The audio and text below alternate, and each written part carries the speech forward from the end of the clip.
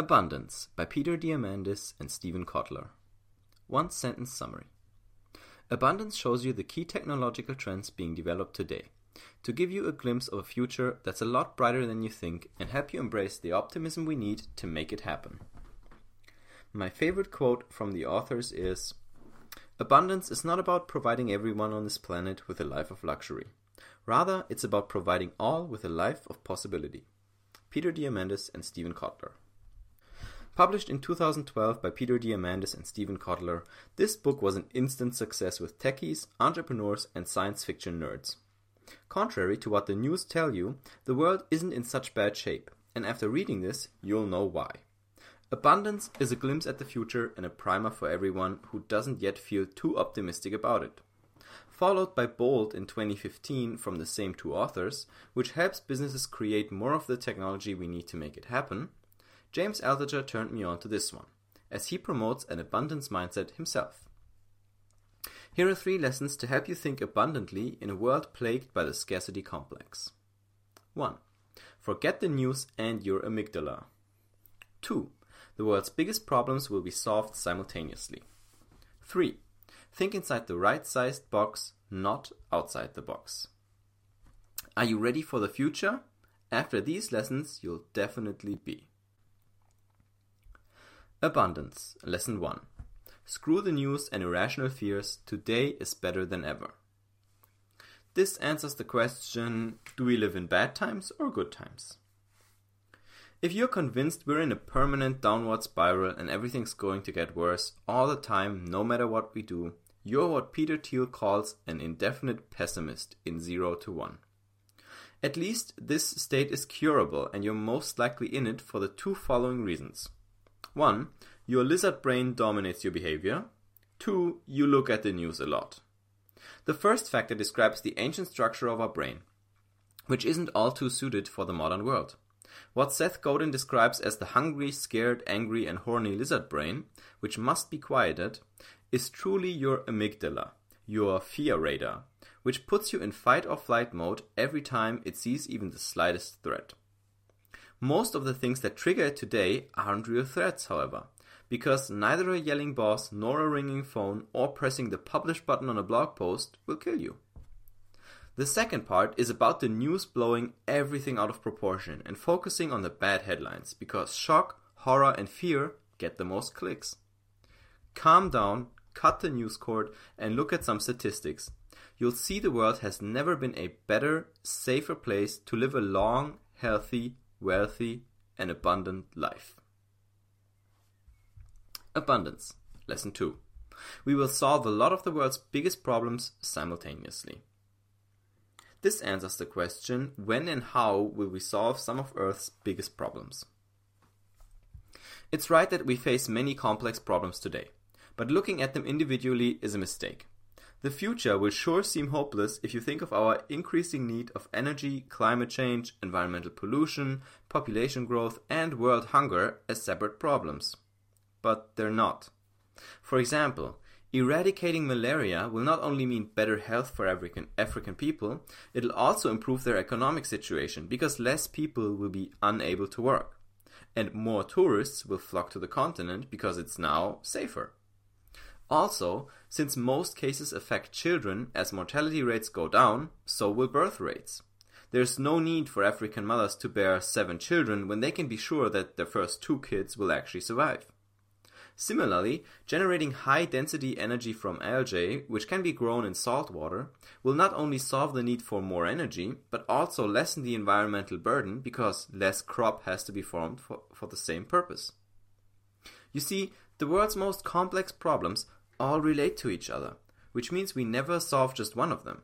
Progress always means progress in several areas. Abundance, Lesson 3. Instead of thinking outside the box, think inside the right-sized box. This answers the question, what is the box analogy for creativity really about? These kinds of innovations can only come from a mindset of abundance. America is often considered to celebrate failure, a culture that's often criticized by other countries. Germany is especially skeptic of this. But USA's failure culture is not about trying to fail.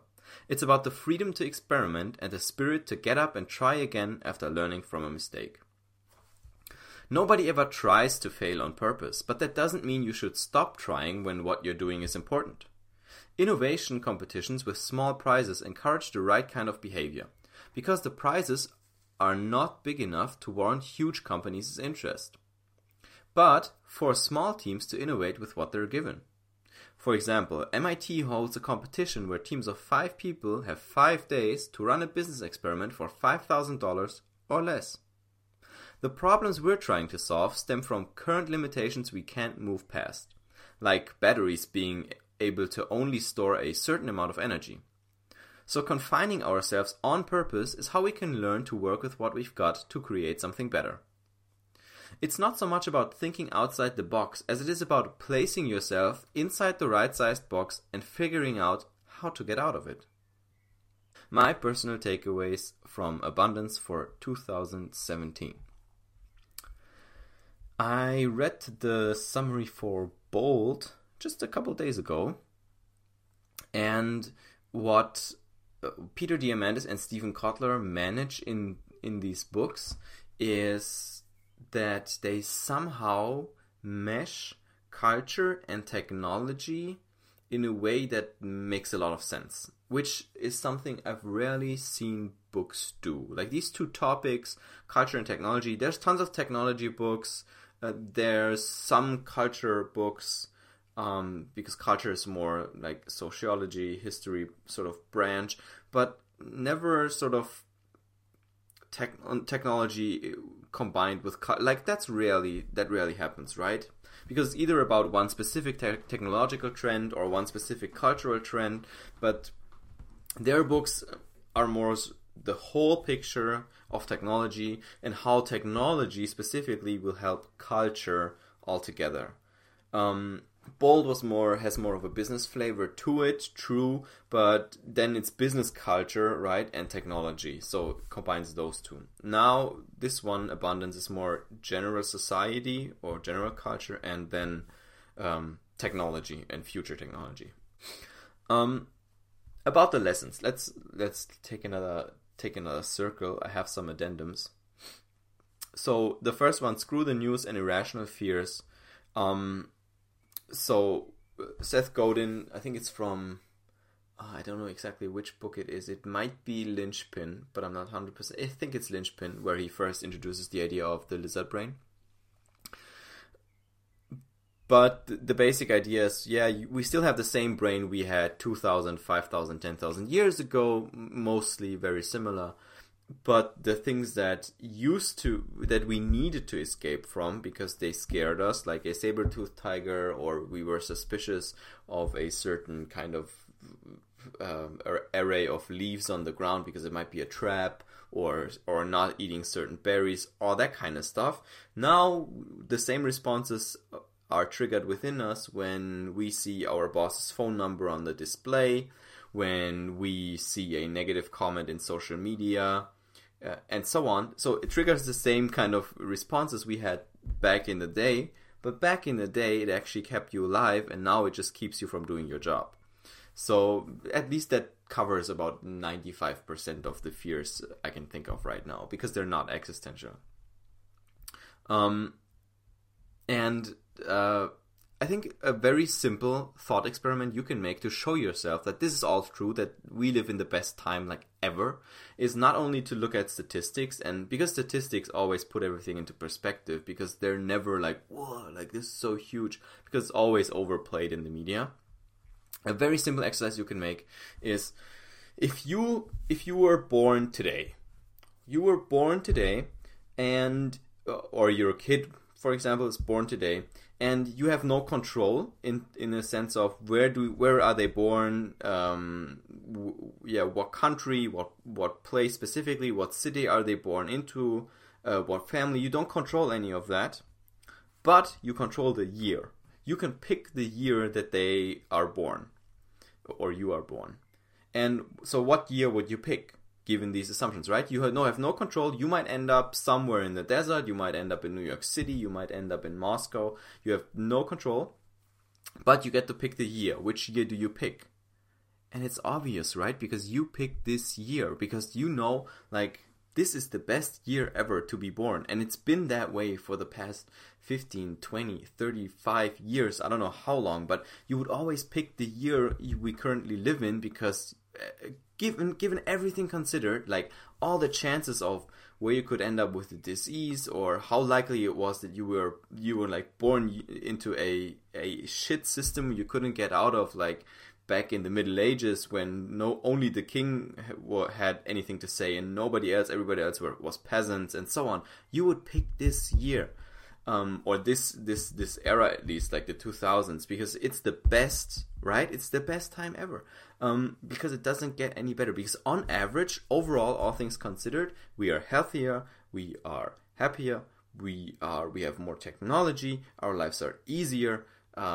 Less diseases, less problems, and so on and so on and so on. And those problems we do have, we can fix. So, or we're about to fix. So yeah, I think that's a good experiment to show you, well, we don't live in such bad times. We live in the greatest time ever. And that's why you can safely ignore the news. I never read the news. I had a conversation with a friend yesterday who says, like, don't you feel like uninformed if you don't read news? I'm like, no, because like you guys tell me. And that was exactly the case, because they talked about some terror attack somewhere, and I was like, nope, I don't know. And then they explained, and I was like, okay. So you never miss anything. Just give it a try. Just like stop watching the news for a week and see what happens. I promise you nothing bad will happen and you will love it. Second lesson, we will solve a lot of the world's biggest problems simultaneously. Yes, I would like to introduce another concept called singularity, supposed to happen sometime between 2040 and 2070. You can find it in the book. I think there's a book called Singularity. There's by Ray Kurzweil, which is also on 4-Minute Books, which talks about that exact point. At that point, AI, artificial intelligence, will get so much smarter so fast that we cannot predict what's going to happen next. And from that point on, so that means at some point AI will be so smart that AI can build smarter AI, and it will keep iterating on itself at such a fast exponential growth rate that we can't predict what's going to happen. 2 scenarios. One, the world goes to shit because we get some Skynet Matrix kind of scenario where the machines get rid of humans because we suck. Or it goes straight up all the way and we have the best life ever. So it's just a theory, right? And there's tons of variables going into it, but I think that's a good way to highlight that we will solve a lot of things simultaneously very fast after we cross a certain threshold, and we're much closer to that than we think. There's a lot of good shit happening around the world, trust me, technology-wise. And that reminded me of one thing. Oh yeah, for example, and that brings me to the next one, thinking inside the right-sized box. I talked about batteries, and they can only store a certain amount of energy, right? Tesla has already introduced a battery pack for your home, right? So you could put a wall mount, a battery pack on your wall somewhere at your house, and then power your house with the energy from that, and you get the energy from solar panels on your roof. And so they have a battery pack that can power one house, or you need 2 to 4 battery packs per house, something like that. And they have a gigafactory where they can, I think it's a gigawatt or something, it's a massive amount of energy capacity, where they can produce batteries. I don't know if they're producing the batteries actually of their, or if those are power farms. I think they're production facilities for batteries, I think. And basically what Elon Musk has already said is that, yeah, if we have 100 gigafactories, we're set. Or 1,000, I'm not exactly sure. He did a TED Talk recently where he explained it. But anyways, let's say it's 1,000, right? They need 1,000 gigafactories, they built the first one, or they need 100, and they built the first one. Tesla itself wants to build 5-6 more, and they have the concept, so they can give it to other firms. So think about that, like in 10 years, we could be at the place, and with 100 gigafactories, we could produce enough battery packs to put them in every house in the world, meaning every house like humanity would be off the grid. Humanity would self-sustain itself with clean energy. And that's like 100 factories it takes. So we are so close to some of this stuff. It's insane. We live in good times. And lastly, the analogy about the box. You might have heard different sayings about these. Think outside the box, think like there is no box. Sometimes it says think inside the box, right, depending on the context. But what Seth Godin said once is to walk along the edges of the box, right? And what Abundance says is think inside the right-sized box. So the box has to be the right size, obviously, because for what problem you're currently trying to solve, you have to figure out where's the border, where's the limit, and then walk along the edges of that, and then figure out what you can do and innovate and try there. I think that's a good concept, right? Walk along the edges of the right-sized box. That's a good way to approach creativity. All right, enough rambling from me. I hope you enjoyed the summary, and I will see you on the next one.